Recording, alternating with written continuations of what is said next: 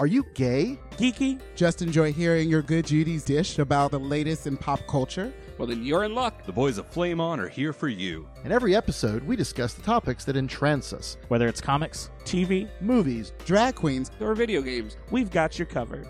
So, if you're ready for your gay and geeky slice of pop culture life, then sit back and get ready to Flame on!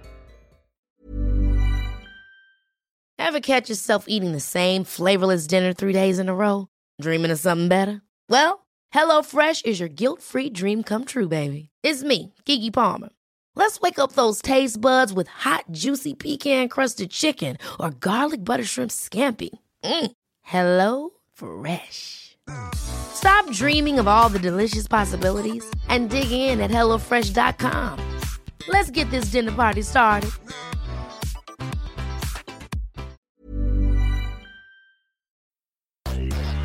Hi, I'm Magician Nelson Lugo. Hi, I'm Nerdcore rapper Schaefer the Dark Lord. We're best friends who hate each other's guts. And we co-host the Epic Podcast, a monthly show in which we discuss comic books, video games, television, movies, our debilitating emotional problems, and Batman. So much Batman. That's the Epic Podcast on the Nerdy Show Podcast Network. Be safe, internets. Bye.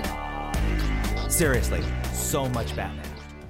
The following episode of Flame On is presented by the Nerdy Show Network. Geeky programming for all nerds across the multiverse. All Nerdy Show programming is made possible by A Comic Shop, Orlando's #1 comic shop and nerd destination. And with the generous support of listeners like you. To learn how you can support this and other fine geeky programming, visit nerdyshow.com.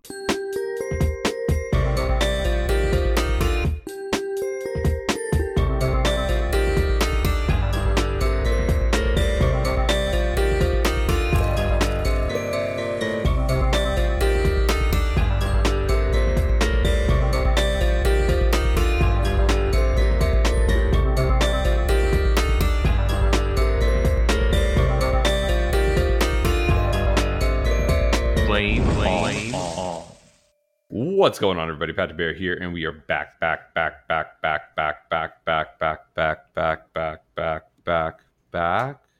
Rules. Back again.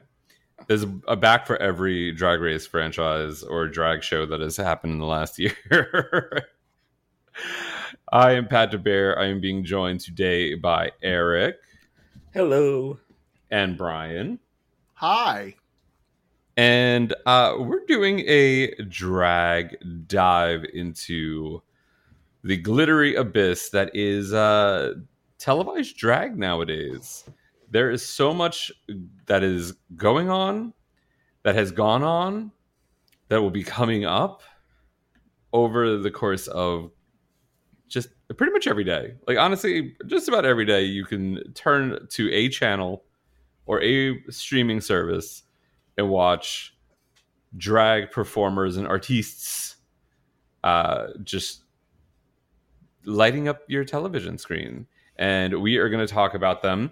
We are not going to really do a specific deep dive onto any particular program or season, I should say. We are going to just kind of give our thoughts on some of the drag that has been happening.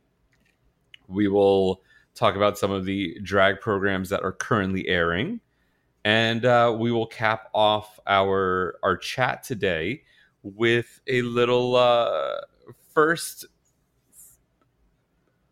feelings, thoughts, opinions of Drag Race Season 14, which the cast was just announced about a week before we are recording here today, and then premieres on January 7th, 2022. Dear Lord, I cannot believe it is almost 22.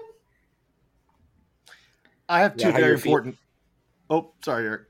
I have two very important questions about this whole thing we need to talk about. First of all, do we believe we have reached peak Drag Race content, or is there going to be a year where we have even more than we did this year? And second, I think more importantly, do we think that RuPaul has enough money yet where she can stop fracking? Well, you know what she is, right? She's a fracking queen. She's a fracking queen. I mean, you know. Yeah. I don't think we've hit peak saturation. I think there is still a little more that can happen before we hit peak saturation.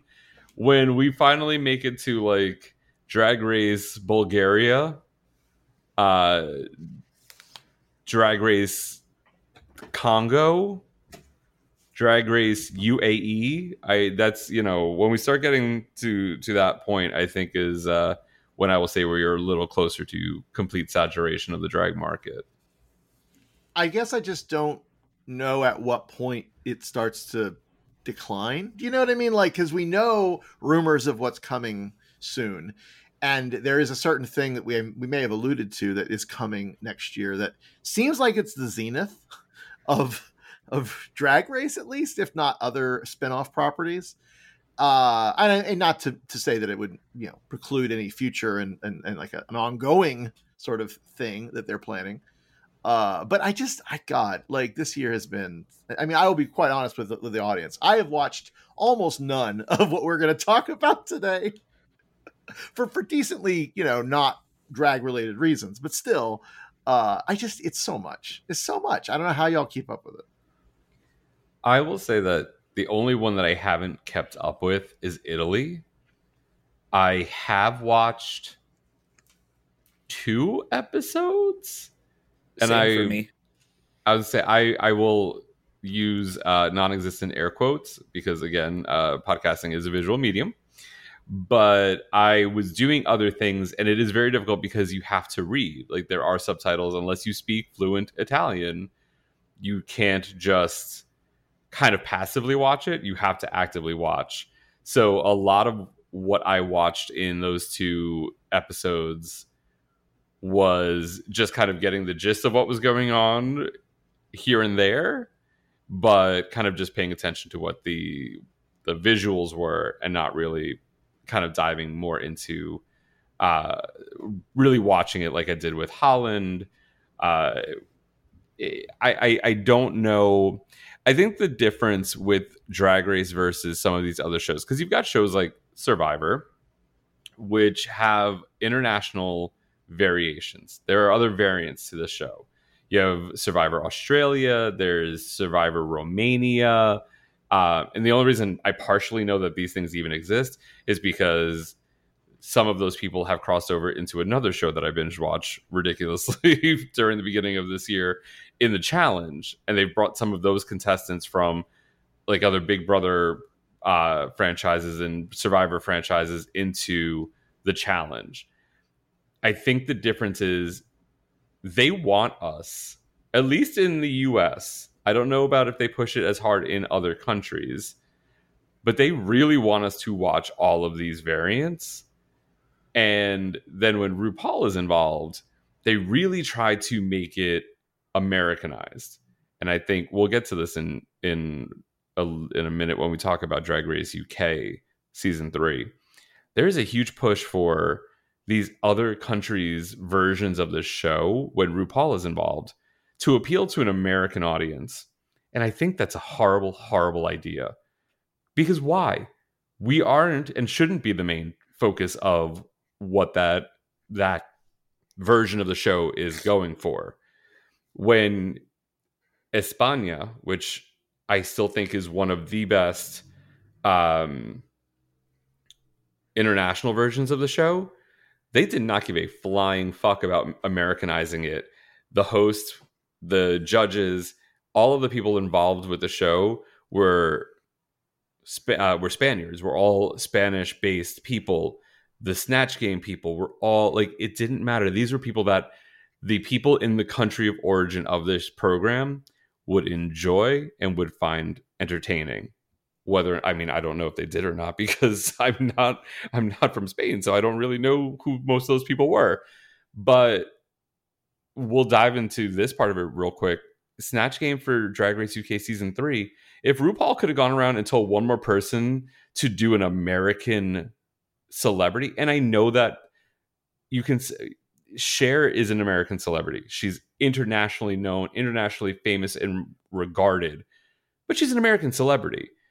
These queens don't necessarily Jodisa May isn't a Cher impersonator. She's not good. Like, just because Rue would have a giggle and a laugh at one joke, or it would tickle her, I think that's ruining the feel of these programs when Rue is involved. And that's my take on that. The final two of the Snatch Game episode were actually the two queens that didn't change their celebrities that RuPaul wanted to. And which is why they went home. She said, "You did not listen to me. Get the fuck off my show." Mm-hmm. Because there was a lot of eliminations and non-eliminations in a short period of time that did not make sense. But anyhow, we're getting ahead of ourselves. Okay, let's back it up a second. Let's rewind. And okay, so Brian, you said that you haven't watched a lot of the drag programs that have been out this year. Eric, have you been keeping up with the Dragapalooza that is drag programming on American television and streaming platforms? Yes. So as of this recording, 12/14, I have seen every Drag Race iteration, minus I haven't seen the reunion episode for Canada, and I've only seen 2 episodes of Italy. Okay. Which I was surprised. We'll get into Canada, but I like the way that they did that. They made it fresh. I liked it. Well, yeah, they said it was going to be the reunion episode, and I thought, oh, well, I don't have to watch this. And then I was pulling up the wiki page, and I was like, oh, they did something. Oh, so you didn't watch the... you must not have caught it in the next time on Canada's Drag Race, because they made a mention. I think Brad, that little portion of the beginning where they're like, the top 4 is about to become the top 3. And I was like, oh, bitch, really? No, I was impressed. Yeah. All right. I am the same as Eric, except I have watched the reunion, the penultimate episode of Canada's Drag Race. I have been keeping up with everything except for Italy. And I think the only other thing I have not watched was the reunion episode of España. And I heard it was cute and I heard it was delightful in certain ways, but it wasn't. It was a reunion episode that I did not need to watch. And I think I had other stuff going on and just said, okay, I'm gonna, I'll come back to that. So we've on this program, maybe not this program, in this stream, in our feed, we've touched a little bit on Drag Race Down Under. I think we talked about it up right before the end of that season. That flaming pile of trash that it was. Because, and you already touched on it for UK, but RuPaul tried to take all the Australia, New Zealand out of it and make it all American. Yeah. Well, there were a lot of reasons why Drag Race Down Under. Well, yes, there were a number of things, but she did try to America wash it. She America washed it. She spoke for the entire Black community and forgave blackface. Yep. I see the Scarlett. Oh God, it was Scarlett Adams. Yes, that portion of it. I still find I find her apology and her explanation very much lip service. And I don't know her. I don't know what's in her heart. I don't know what she's doing to try to make amends for performing in blackface and for all of that. I think the main issue was, I'm sure during the casting process, everyone knew about that. And there were conversations had about it. But you can't go through the entire show and not address it, because the fandom will find all that stuff and be like, what the heck? Why did no one know about this? They knew, but they can't spend half an hour getting into the nuances of it.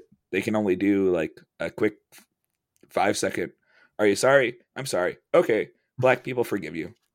And then Rue with the biggest boomer energy of going, I'm sure some people would want me to cancel you, but I'm about forgiveness. Rue, no ma'am. Okay, boomer is what I felt the rest of the stage should have said. And then you have Karen from finance and the Cupid doll tattoo and collection. I found, and this is me, maybe it's because I like Karen from finance as a character. In reading her apology and like what's come out from her about the whole thing, and her getting rid of the collection, getting the tattoo covered up, like the steps that she's taken feel more genuine. Mm-hmm. Even if it was spurred on by what she's going through in being put into a bigger public spotlight, I still feel like there is a little bit more growth there. But I don't know. Ketamine seemed like a fine enough queen, but was not my favorite. And honestly, that top 4, you had Art Simone, who I felt like did not deserve to be back. Was brought back for no reason. You had Scarlett Adams, who's out there twirling around in blackface and, you know, mocking the Aboriginal people of Australia and New Zealand. You have Karen from finance, who, I mean, I could still see the point of not putting a crown on her because of the you know, her past and her history. And then I guess Ketamine was the only other choice. Wins by default. And I mean, she was fine, but it was like it was the most anticlimactic Drag Race finale I've ever seen. And the user ratings reflect that, apparently, because it is the lowest rated of any Drag Race franchise that aired this year. We had season 13, which I believe we've chatted about through the finale, or I don't know if we chatted about the finale, but I know that we did have some good conversations about the season with Simone taking the win. I still am a little pissed that I knew that they had to put Simone and Gottmik up against each other in the first round, because you know that shit is fixed as hell. There is no way they were leaving it to chance. But you had to have Simone or Gottmik take one of the other. Like, one of them had to get knocked out in the first round. There was no way you were going to have that come to the end and then not crown both of them as a winner at that point. But what was your take and your feel on Simone, the Ebony Enchantress, and her factory winning the crown? I thought she was fantastic all season. Yeah, I still don't. If there is one thing, I still don't like her entrance outfit from the very beginning of the season. The Polaroid dress. I mean, that was the really the only thing I could knock her about was just, but that's just personal taste. That's all that is. Exactly. I get the not taste. I was like, no one's ever called us fashionistas, so trust. I get it. I'm the same way. It wasn't my favorite of her looks. She did such amazing things throughout the entirety of the season, but yeah, it was fine, but it just it didn't feel like a Drag Race workroom entrance outfit. But yeah, I mean, I was happy for Simone too. Like that, I really thought that Mick was going to take it.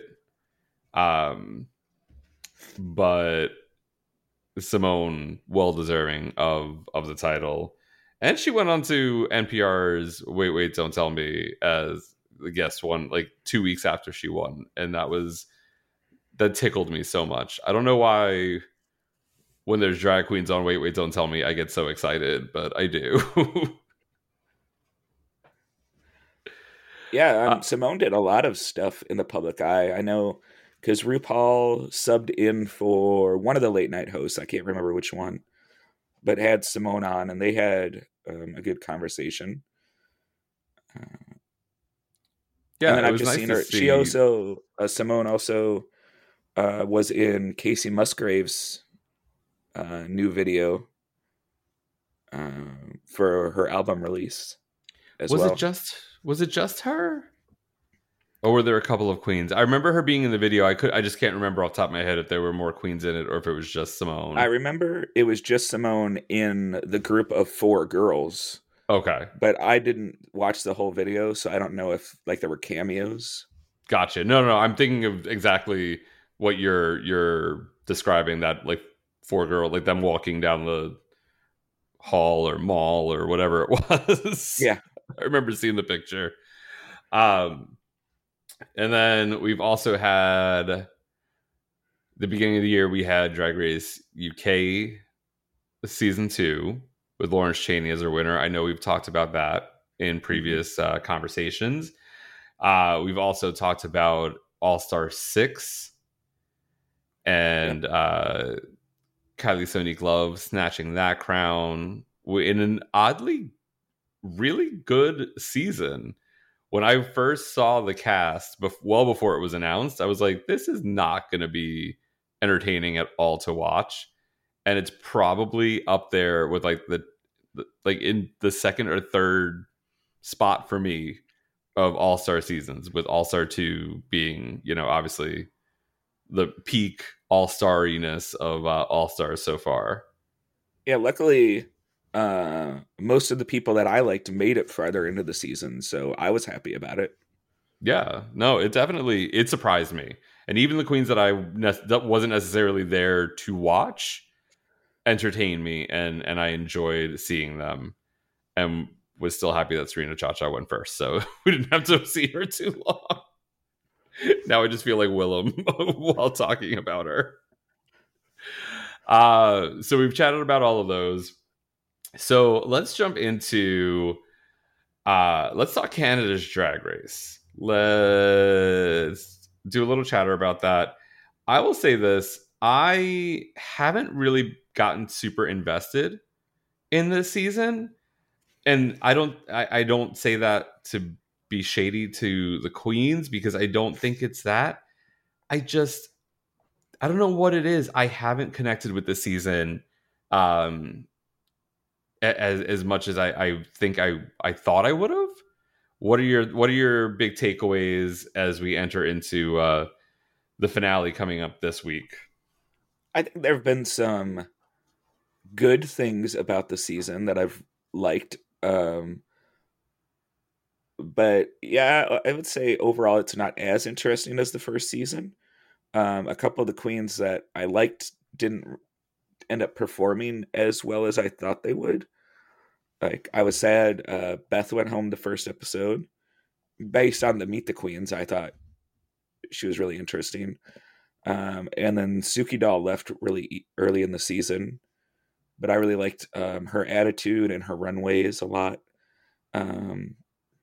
Well, and spoiler alert, she's Miss Congeniality, so. Oh, goodness. That doesn't surprise me. It would have surprised me if Eve 6000 was Miss Congeniality.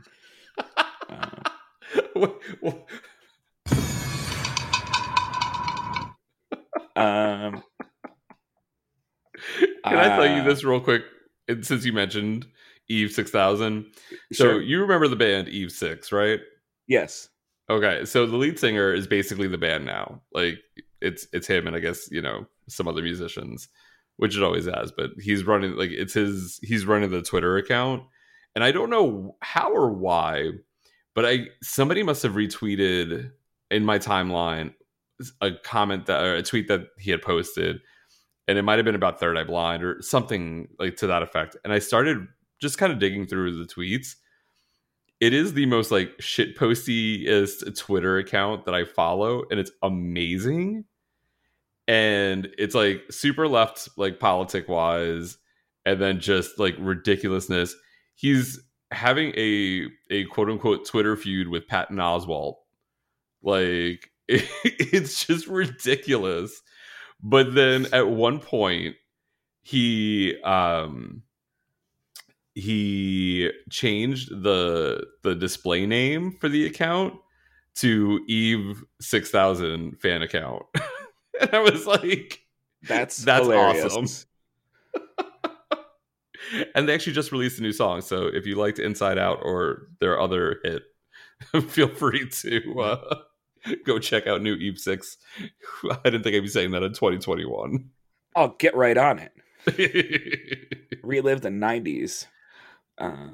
Just make sure you don't swallow your pride or choke on a rind.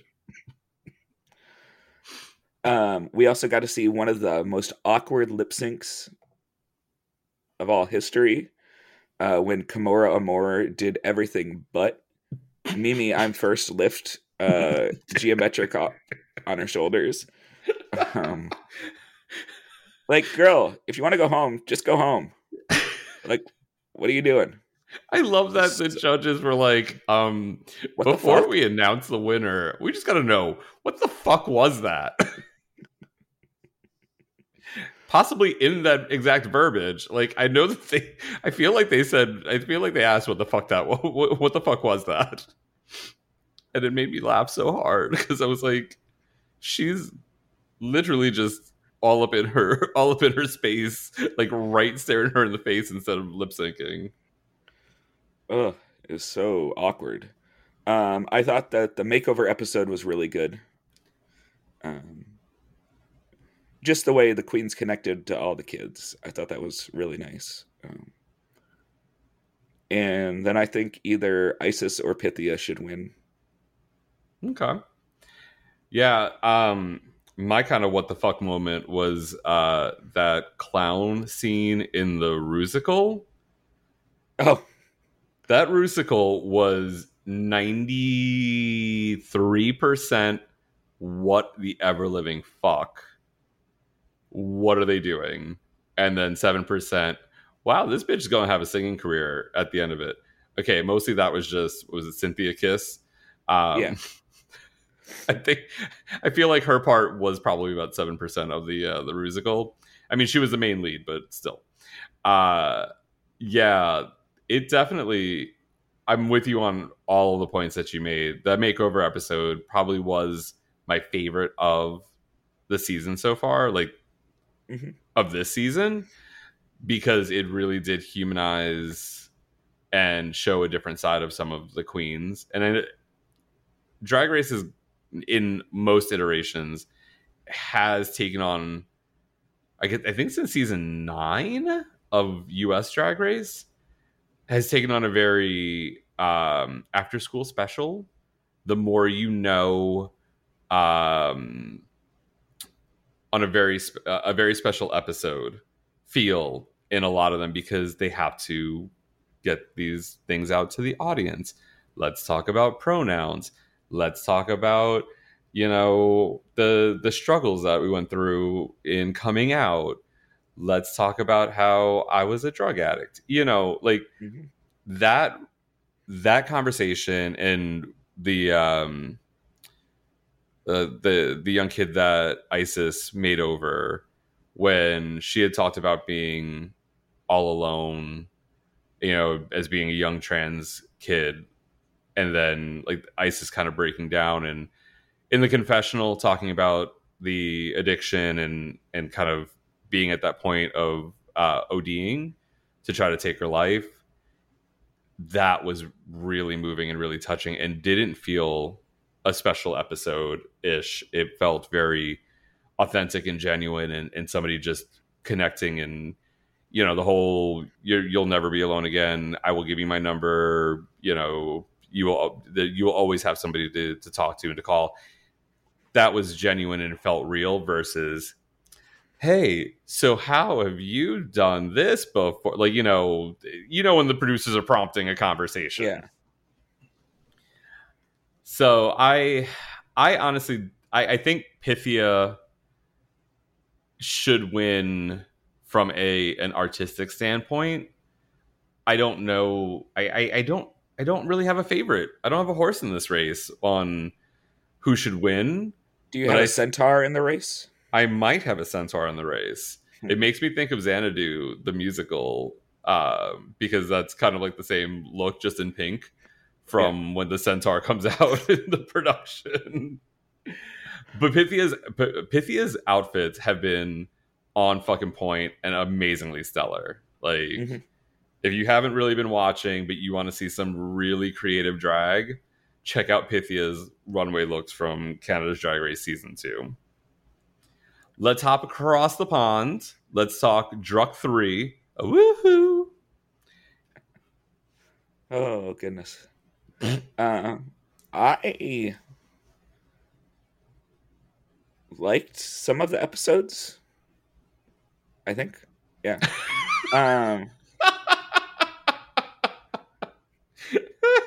I think. Sounds about right. Let's see here. I felt bad for Veronica Green because everything that came out about her story after the fact has just been horrible about how she feels she shouldn't have come back that season. And it's understandable. I mean, she was broke and it was a hard time all around for anybody to get work. And the expectation when you're coming back to a second season is that you're just going to be so much more elevated than the first time around. And she just wasn't able to produce garments that would have shown that. Well, because when you spend that much money to be on a season, have a pandemic breakout, and you're already, not able to work, getting sent home from production, not able to work, and then you get sick, and then you have no money, and you can't you've spent, let's say, $30,000. You don't have that to redo an entire package, and the prompts aren't going to be the same. So the outfits that you had made for the prompts for season 2 won't match season 3, so you can't bring those. So yeah, it's just shit luck on that. And I understand her wanting to come back because you didn't get a chance to finish it out. Yeah.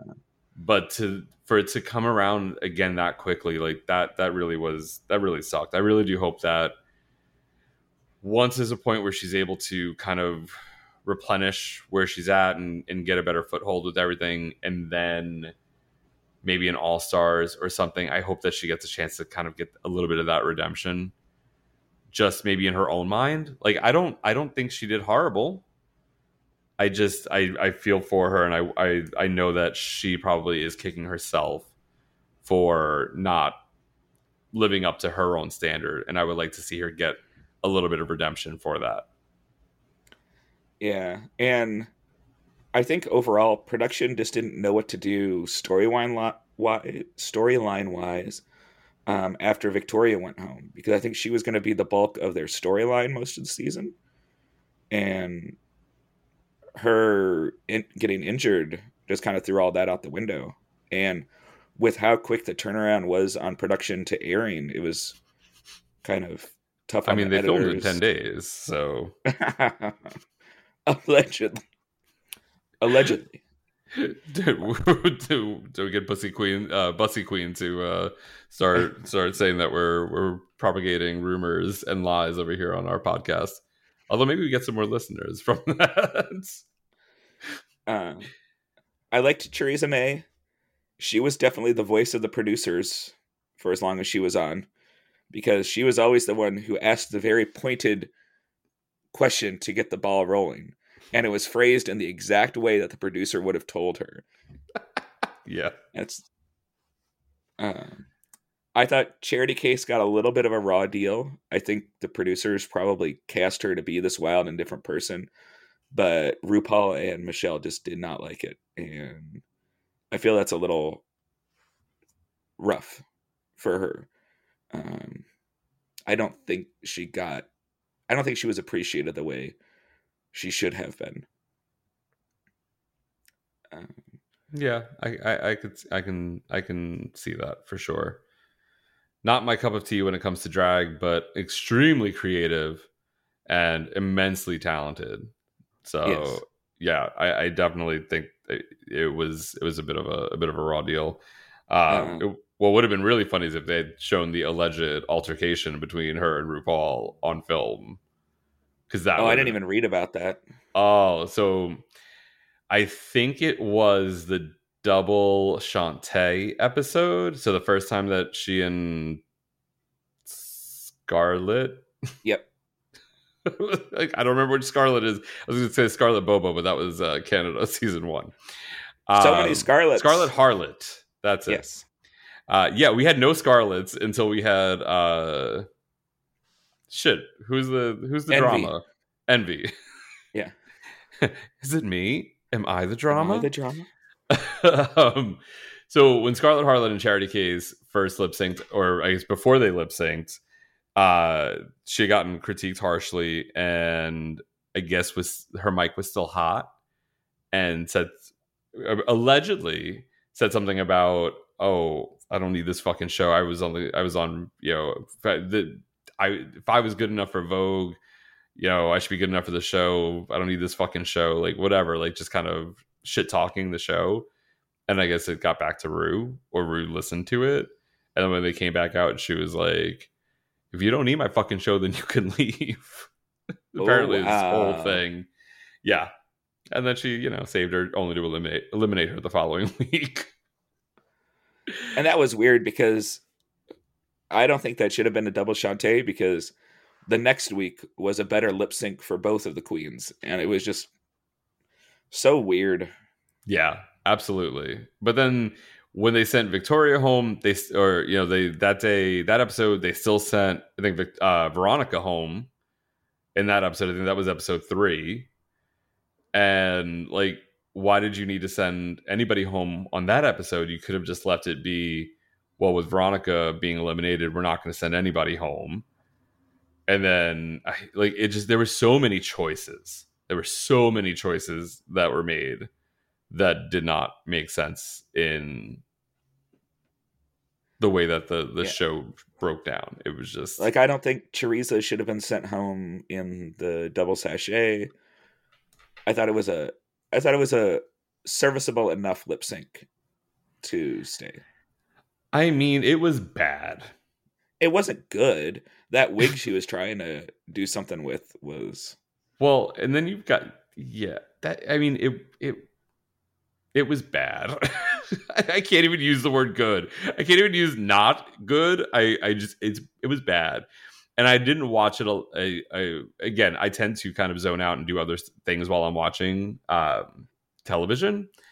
So when I saw it the second time around and watched her fuck with that wig for as long as she did, I was like, at that point, just fucking take the wig off. Like, yeah, you're still gonna go home.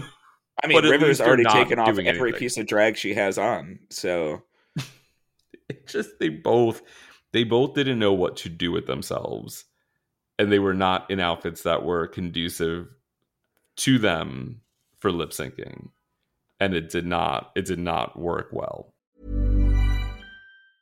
Many of us have those stubborn pounds that seem impossible to lose, no matter how good we eat or how hard we work out. My solution is PlushCare.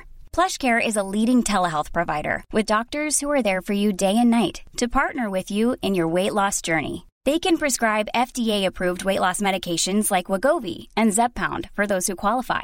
Plus, they accept most insurance plans. To get started, visit plushcare.com/weightloss. That's plushcare.com/weightloss. Quality sleep is essential. That's why the Sleep Number Smart Bed is designed for your ever-evolving sleep needs. Need a bed that's firmer or softer on either side? Helps you sleep at a comfortable temperature? Sleep Number Smart Beds let you individualize your comfort, so you sleep better together. J.D. Power ranks Sleep Number number 1 in customer satisfaction with mattresses purchased in-store. And now, save 50% on the Sleep Number Limited Edition Smart Bed for a limited time. For J.D. Power 2023 award information, visit jdpower.com/awards. Only at a Sleep Number store or sleepnumber.com. I have a question. Sure. Yes. So I did watch some of this season, so at least I'm sort of following and mostly aware of what you're talking about. And then the rest of the time, I'm just kind of like, my mind is wandering, so I don't get spoiled, because I guess I care about that. Not really, I don't know. For the 14 seasons of Drag Race you are behind on. Listen, it's just 3. I realized as we're talking, I did watch like the first episode of Spagna. Oh shoot, no, I never watched any of Italy. Either way, it doesn't matter. I watched some of UK because I like the UK stuff. I also like the Canada stuff, so I'm kind of like excited to watch that. But UK, like overall, was this one of the ones where you feel like they really tried to lean too much into the Americanizing it, or did they? Because I know in the first season, I felt like at least they seemed to kind of hew back to these very British and English, UK, themes and cultural references. Did you not feel that way for this third season? On the roast episode, when Rue was doing her walk around, she told 4 queens to switch to an American celebrity. Oof. Snatch Game, you mean? Yes, for Snatch Game. Yeah. Got it. Well, I mean, were there only 6 Scarlet people? Harlot, the what? Oh, no. Because, Scarlet, she told Teresa, is it River? Yep. And Elevide. Okay. Well, I think she coached Elevide. Like, Ella wasn't sure which one to pick, and then I think she pushed her towards Nigella. Yeah, and I mean, not necessarily all American Right, celebrities, but like when you tell Theresa May, you should do Cher, it's like, what? And it in the phrasing and the verbiage that Rue uses is, well, it should appeal to, people around the world are going to see this, and they may not know who this person is. If it's like her telling Tia Coffey that her drag is too regional. And I get that it's on a worldwide platform in WoW Presents Plus, but it's still fucking WoW Presents Plus. It's not like this is on goddamn Paramount Plus right now. You know what I mean? Mm-hmm. This is It's a BBC show. It's a very niche market. Like, just let us enjoy these queens having a good fucking time doing what they're doing. I don't know who Gemma Collins is. I mean, I know the name because it's been said, multiple times in the 3 seasons that have been on. When and Cheryl Hole did Gemma on season 1, but Kitty Scott Claus was fantastic in in that role. Oh, she pushed Kitty back to doing Gemma because Kitty was going to do somebody else, and she was like, just do Gemma Collins, because everybody except for River and Teresa did what Rue said. Yeah, basically, essentially saying, if you don't bite the hand that's feeding you, you will stay on the show. And the 2 people who didn't do it were the ones who went home. Mm-hmm. Let's see here, but ended up with Scarlet Harlot being Macaulay Culkin and just screaming for every answer. That was a more and more annoying high-pitched scream. A different, more annoying high-pitched scream each time. Mm-hmm. I think overall, Ella definitely had the best track record, but she kind of flailed in the finale and the final runway and lip sync. Because in the finale, she did well in the challenge, but she bombed the second half. Yeah, and I wanted Ella to win. Ella was my horse in that race. Kitty was mine. I love a comedy queen. I mean, Ella was great, but I was worried that they weren't going to put somebody as similar to Lawrence in the same year as as the winner. I understand that. And I mean, Rue had the biggest fucking boner for Crystal from episode 1, and it was nauseating. And then her story went nowhere. Like, her story was meh for the rest of it while they elevated Ella and Kitty. And then you get to the end and it's like, well, fuck all of your growth. Fuck your drag. And Crystal, here's a crown. And it's like, okay. Well, it's kind of like what happened last year, because Lawrence was great in the first half of the season.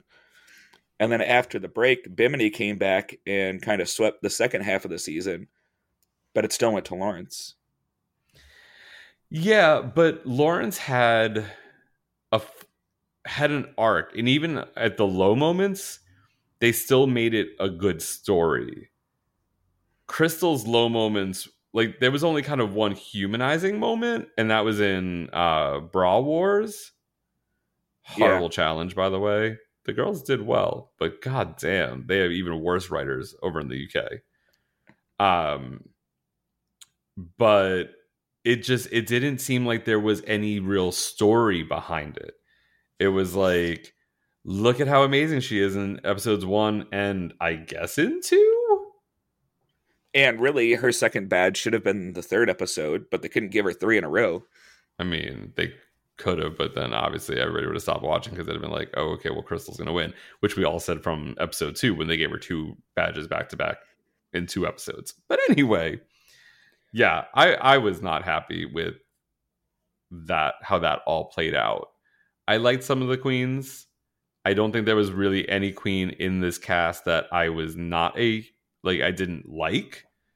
But yeah, I did not. I was not a fan of how this series ended, for sure.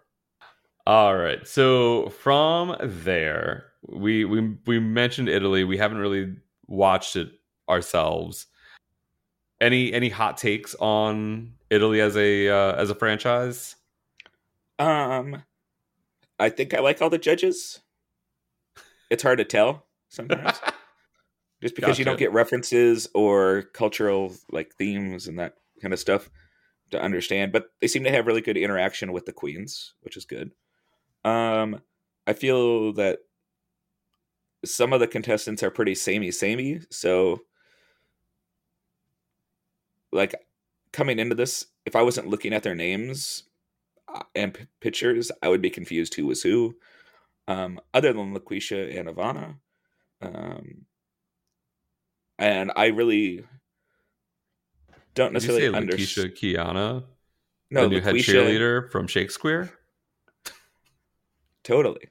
No, LaQuisha and Ivana. Oh, gotcha. Okay. Yes. I don't necessarily know why they're really pushing Norma to be the villain of the season, but that's happening. Like, she must have... Is it her? Is she the drama? Apparently. And she must have worked with most of these queens because they... Oof. Some of the workroom banter is pretty rough. I think Larish is my favorite so far. Okay. Of the 2 episodes I've seen. So let me ask this. Do you know, is the hot daddy that usually comes in with the pit crew, is that the drag queen main that's judge? Host? Is that Priscilla? Is that her name? Okay. Yeah, Priscilla. Yes. Okay. She keeps trying to be a pit crew member, and they're like, no. I'm like, you're old and you're a judge. You're old. You're supposed to be hosting the show. Get over here. Because yeah, that's like the weirdest part about it. Like, and it's kind of the same with Canada.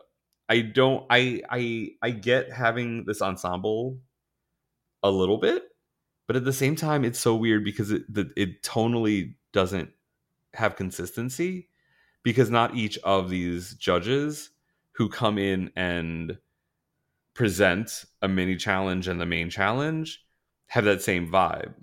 So, lover or hater, Rue as the host, presenter, judge, it brings a consistency to the program where sometimes, like Canada especially, like, because there's 3 different people besides Brooklyn, because there's the Tracy Melchior, Amanda Brugel, Brad Goreski, and Brooklyn.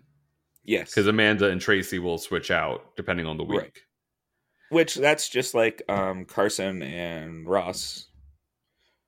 Yeah, but you don't see Ross and Carson coming in and like doing a mini challenge with the girls or right. like presenting the, like, if that was the case, like if Rue came in one week, Carson came in one week, Michelle came in one week, Ross came in one week, like their energies are all so different that there would be a, I don't know, like maybe it's just because I'm so used to a bajillion seasons of US Drag Race that I like that tone. I think part of it is RuPaul not wanting Brooklyn to think she is RuPaul. True, but no, because España and Holland, their head judges were the only ones that came into the workroom and presented the challenges and all that. Yes. So right now it's just Canada and Italy that have done it. But yeah, I definitely could see that. But the international ones where RuPaul is not, those are very experienced queens who I guess in that country hold like the same kind of place in pop culture as RuPaul does in the US. Maybe. But I mean, but if Italy is like, so Italy and Canada are doing it, but Holland and Spain aren't. So like maybe that's going to kind of be the direction that any of these new international spinoffs will have. It'll be that panel of judges, and they'll rotate through. It probably also means that they pay less because they're not having to do more as much in each time, episode. Yeah. Yeah. I would love to understand the politics of the network hosting that drag race locally and how much they're contributing to versus how much WoW, Fenton Bailey and all that gang, how much they dictate and the cost associated. So like it always baffled me that Rue wasn't doing more with Canada. Anecdotally, she doesn't like to fly, but it's like, well, Canada, you may not have to even fly that far, at least, if at all. But like, it's just interesting to see the various permutations. And I think part of it's got to be dictated by the network that they're partnering with. BBC had one set of requirements, whereas, whoever airs Italy or Spain or Holland or Holland, right? Yeah. Yeah, like they have their own requirements and budgets. Do you know what I mean? Like I feel like that is what's dictating it. But I absolutely love the way that España and Italy did it with having their own local legendary queens. Because like, God, you just want this to live on, you'd think. And Rue can't be everywhere, and it shouldn't just be Rue. It should be these leaders of their own drag communities. Even Brooklyn in Canada. I mean, there are other more legendary, people they could have probably gone to, but I don't know. I really would love to be the fly on the wall. Well, no, Brooklyn is the queen of the North. So. No. Well, yes, very much with her tiny flag and her bedazzled Mountie hat. They featured that one queen whose name escapes me, who, I mean, admittedly is probably too old. Maybe. Oh, the oldest working drag queen in Canada? Yeah, but I think she wasn't not just ourselves in the U.S. Yeah, right. She's like legend in Canadian drag. Like, I mean, I applaud them for even showcasing them, at one point. But anyway, all I'm saying is I would love to read the tell-all about how these projects came about, what were the requirements from the studios. Like, I just really want to know that detail because I think it explains so much of these questions that we're trying to, piece together from just watching, So I think, and this is only piecing it together through anecdotal evidence, but the UK was the first one that wanted to do its own version, and originally Rue was not going to be involved. The kind of the production team that was going to do it, it was going to be one of those where, obviously World of Wonder would be a producer on it, but I think there was someone else that wanted to do it and was going to have another queen be like the judge, the host, judge, whatever. But I think it kept on getting pushed back. I think what it is UK and Australia are places that Rue loves, and Rue loves to be a part of and loves the culture. And I think that's why Rue is involved in those two franchises, because that's where that's the ones she wants to be a part of. I think when you have Canada and you've got Holland and Spain and these other variants that are a part of the franchise now, I don't think those are her top picks of places to go. And well, also, could you imagine how long each episode would be if they had to have a translator? Oh my god, bitch! Michelle had to translate Bell End is a punchline in UK season 2. I think that's what started it. I think that's the point where Rue was like, we need to Americanize all of this shit because you all are saying words and jokes that I don't understand. And when RuPaul doesn't understand it, that's when it's a problem. If it's not funny to RuPaul, then it's a problem. And I think that's where it became, let's Americanize the ones I'm a part of. Yeah, no, I feel like that there's that angle, which makes total sense, but there's also the idea that, yeah, we are trying to make this content that is going to sell to more than your country. And networks that want to share those expenses hear that and go, well, that means it's cheaper for us. You know what I mean? Like World of Wonder, I assume, or maybe there's some kind of profit splitting, I don't know, like would make more money if it was content that was more universally understood. And yeah. So all of that, I am so intensely fascinated by. I know Willem does their very best to recount that for us anecdotally as well, but I would just love someday when all the NDAs have expired, when Rue is passed on from this mortal coil, like I would just love to know the true dirt about how all of this came together. It would be anyway, so interesting. Yeah. I mean, it definitely would be. All of the shit that goes on behind the scenes would definitely be amazing to get to hear those stories for sure. Let's take a quick jump over to Dragula. Just kidding, we're not doing Dragula. Oh no, I actually watched that. No, I'm just kidding. I have not watched it. I haven't watched it because I don't have a Shudder account and I refuse to add another one on. That's my problem. Otherwise, I would actually really want to watch that. The last thing before we jump into the new queens that are entering the kingdom in 2022 is Queen of the Universe. Oh, yeah. Eric, have you watched? I have. It's very fun. I like it. Queen of the Universe. I'm telling you, it's just stuck in my head. And it makes me want to meet Vanessa Williams more and more every time I see her on that screen. She's a goddamn national treasure, and I love her so. So what did you think of... I did not expect them to drop 2 episodes in the beginning. Yeah, or honestly, to cut half the cast. Right. Like, honestly, I watched the first episode, and I was like, oh, okay, I'm good until next Wednesday. And then the day after, I found out, they aired 2 episodes. I was like, oh, okay, well, I have to watch the second one then. You cut that shit early. You don't stick around. You were like, this show is over. I'm out. Gotta go. Exactly. I liked the representation, the worldly representation for the most part, except, okay, you're filming this in the UK. You only have 1 UK queen on it, but you pick 5 American queens. Well, because it's still an American show, even if it's from being filmed in the UK. The World of Wonder was like, yeah, we're just gonna pull heavily from the United States. Thanks. Yeah, I mean, 3 of the judges are American, so right there. Yeah, but still, I thought most of the first cut were probably the right ones to cut. I felt really bad for Jujubee. I know. Oh my god! But when she sang that song, and then looking at the rest of the performances, it was like it didn't match up at all. No. And I felt so bad for her.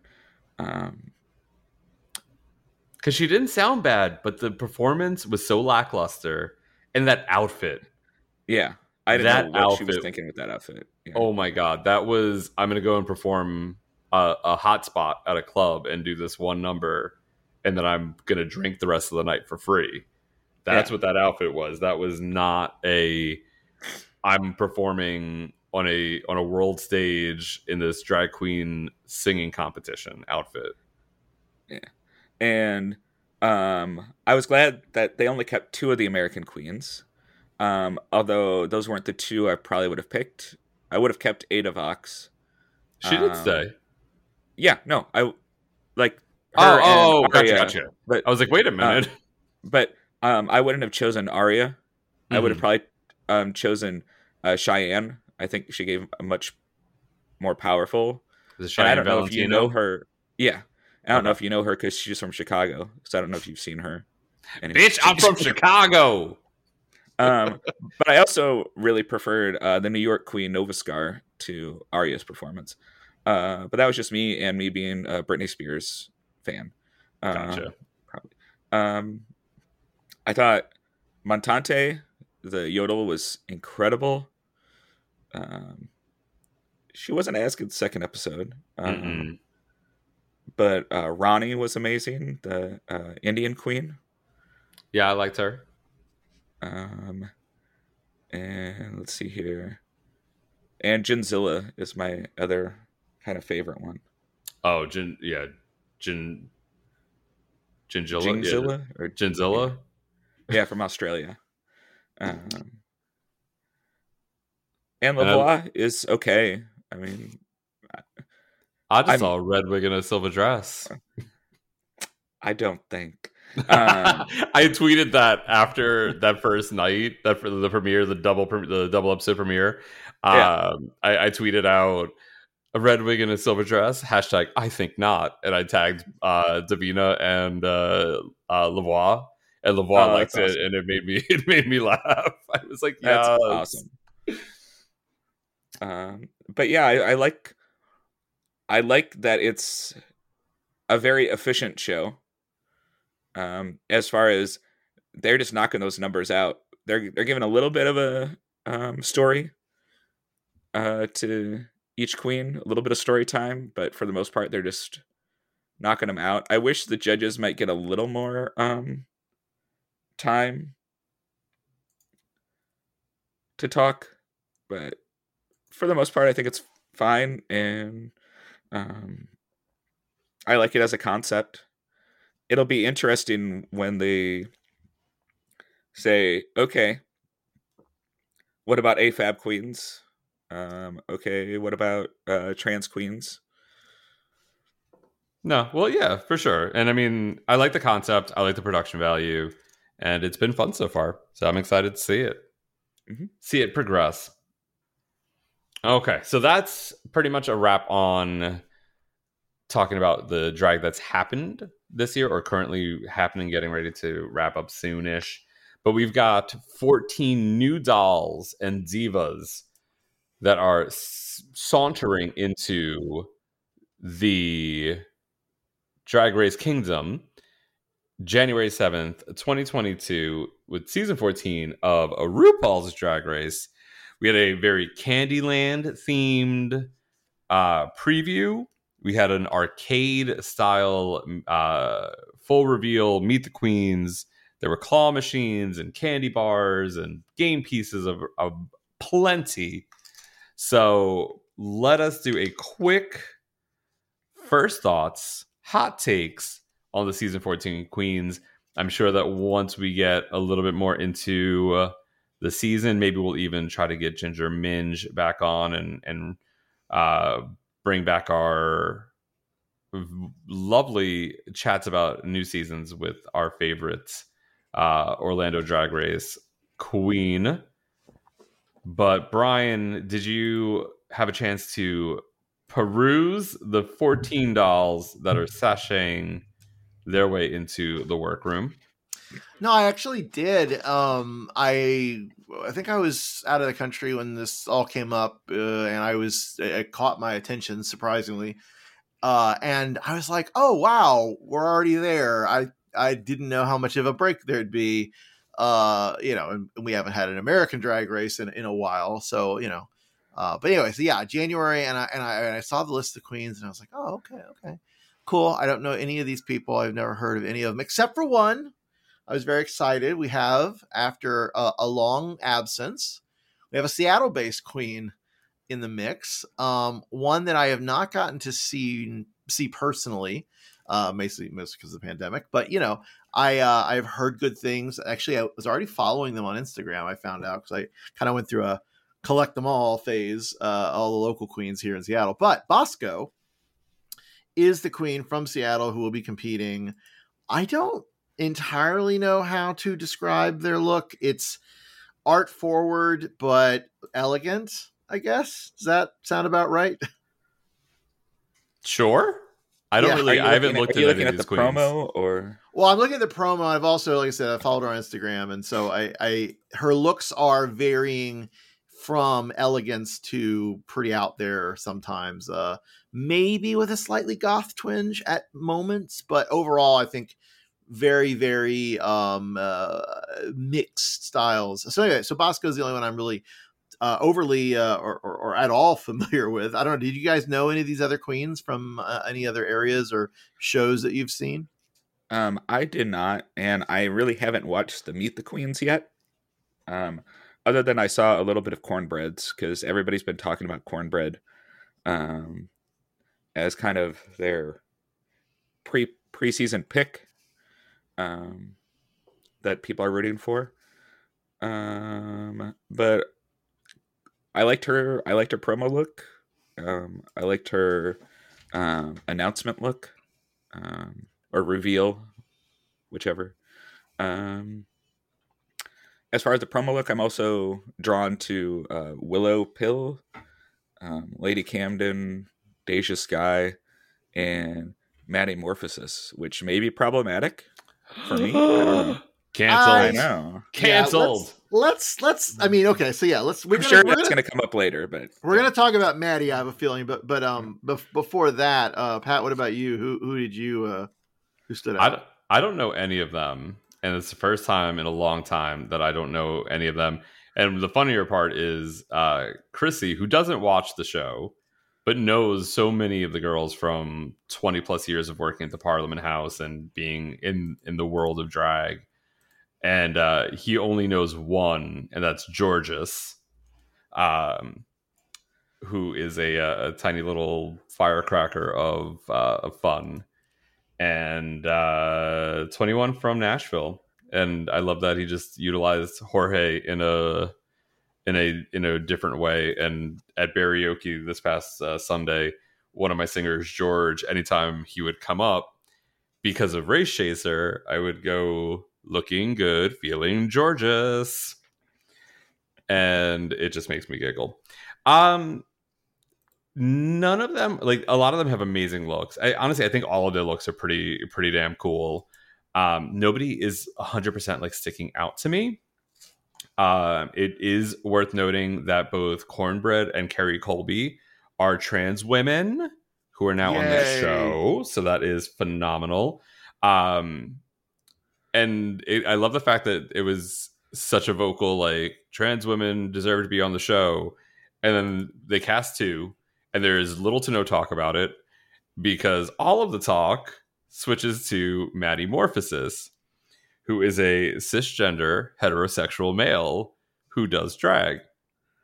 And the conversation of, does he belong on the show, have been taking over the internet. This hurts my heart so much, right?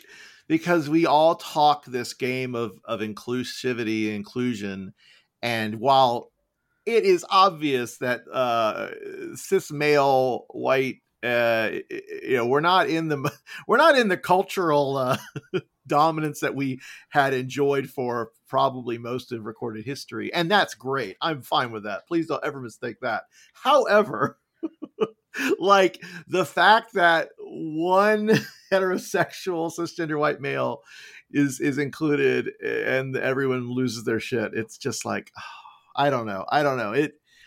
Am I wrong? Am I canceled? Please tell me. I mean, you've been canceled a long time. That's true. Oral canceled me first. Because was it one of the UK queens on the first season? Yeah. Was bisexual? Mm-hmm. But that's still LGBTQIA plus. I understand that. And I will say that as far as I know, as far as what I've seen on social media and such, that he got into it because his girlfriend is a drag queen. And I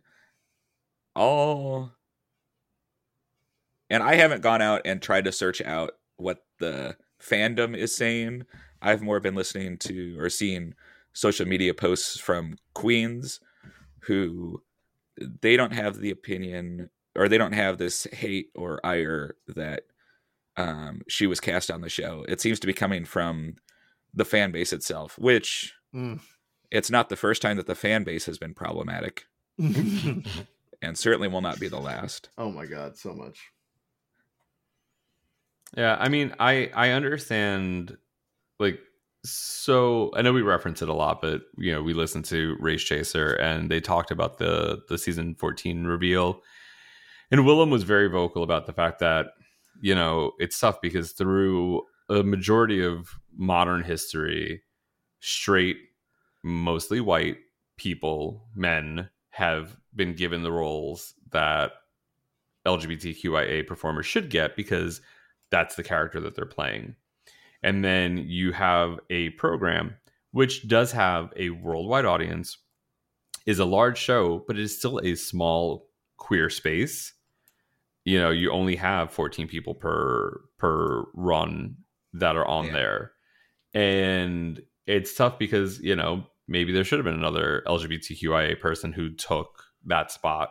And when you give it to somebody who is a heterosexual, cisgender, man, it takes away from, it's that history of straight white men taking away roles and things that an LGBTQIA person should have gotten.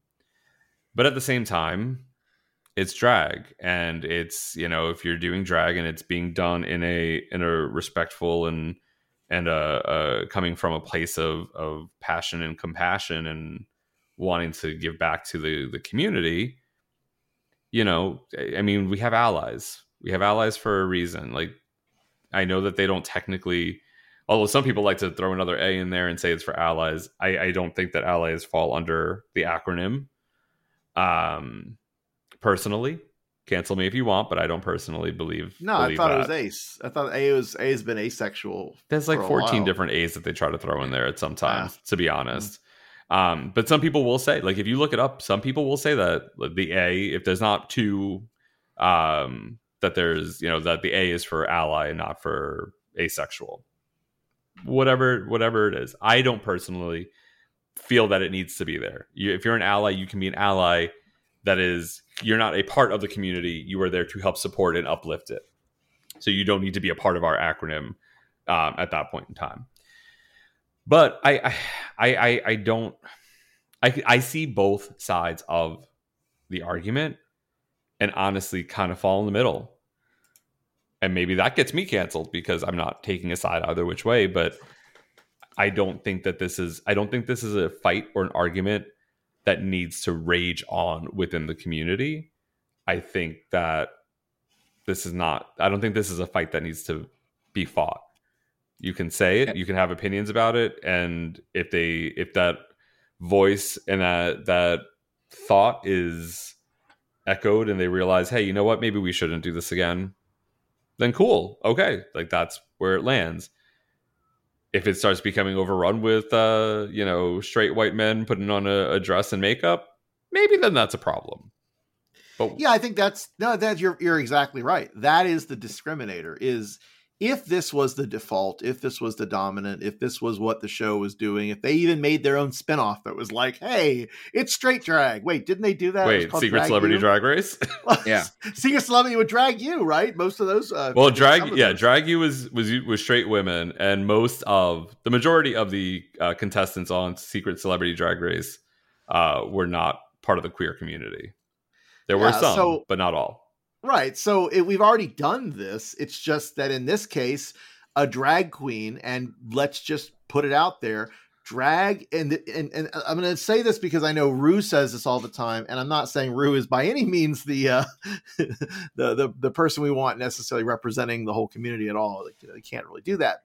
And she's got her issues, but drag is for everyone. Like, we're all born naked and the rest is drag. Right. There you go. I was waiting for it. I was fishing for it. My brain was working. All born naked and the rest is drag. So if we're going to preach this and we're going to say that we are inclusive as opposed to the people who we rail against and who come attack us, we have to embrace that anyone, straight, gay, queer, pan, whatever sexuality, and then every other part of the community, like that, all of it is valid. And if you want to be a drag performer, it does not matter. And I hope people booking, I mean, again, I love the idea that there are BIPOC drag shows and that there are spaces where it is really celebrating the parts of the community that have been vastly overlooked historically. 100% support that all across sport. But we can't then turn around and be like, everybody has to do this all the time. We can't ever allow for these other options, these other possibilities, these other parts of society. It's just, to me, it's hypocrisy. We have to be inclusive. So I don't know. I want to see what they do, or he does, or she does. That pronouns get interesting too, even though they should be the same. So I guess it's she. And I love everything. Like we said, her social media, everything she's saying is such fierce allyship that she's a great role model for the rest of the hetero allies out there who are interested in being a part of our, our spaces and communities. So this is the example we want to set, right? We should embrace it. But it'll just be unfortunate because she is going to be the one to get all the hate rained down on her. When if somebody has that strong of feelings, it should go to production. Yeah. Although I will say that I do love the jokes and the memes that have come out of it. And I think Maddie has even posted a bunch of them on her social media. Things such as, finally, we're going to get that lip sync of Mr. Brightside we've all been waiting for. And what are they going to do? Hand her a Miller Lite during Untucked. I was like, these are great. These are amazing jokes, and I fucking love it. But yeah,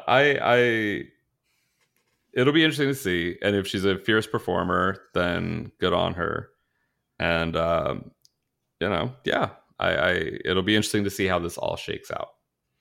So with that being said, we have chatted about a lot of drag today. We are definitely going to be revisiting season 14 once we've had a little bit more experience with this cast in live action starting January 7th. So check it out on live television because it is not on WoW Presents Plus in the US. We're like the other countries where it's like Drag Race Italia available on WoW Presents Plus, except in Italy. So check it all out. Make sure that you follow and support the queens that you like. Do not send hate to the ones you do not like. And like Eric said, if you have really strong feelings about casting and production, direct those in eloquently well-stated letters to the production. Don't rail off against these queens on their social media who have nothing to do with it other than sending in a tape. With that being said, thank you for joining me, Brian and Eric, in this conversation. Thank you to all of our dear listeners out there. Check out our social media and website at flameonshow.com. Check out our Patreon at patreon.com/flameonshow. And we'll see y'all in 2 more weeks for our final episode of 2021, our year in review, pop culture roundup extravaganza, and where we say goodbye to 2021 and hello to a fabulous new year. So until then, peace.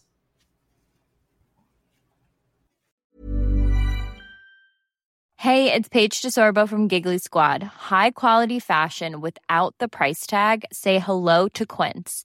I'm snagging high-end essentials like cozy cashmere sweaters, sleek leather jackets, fine jewelry, and so much more. With Quince being 50 to 80% less than similar brands. And they partner with factories that prioritize safe, ethical, and responsible manufacturing. I love that. Luxury quality within reach. Go to quince.com/style to get free shipping and 365-day returns on your next order. Quince.com/style.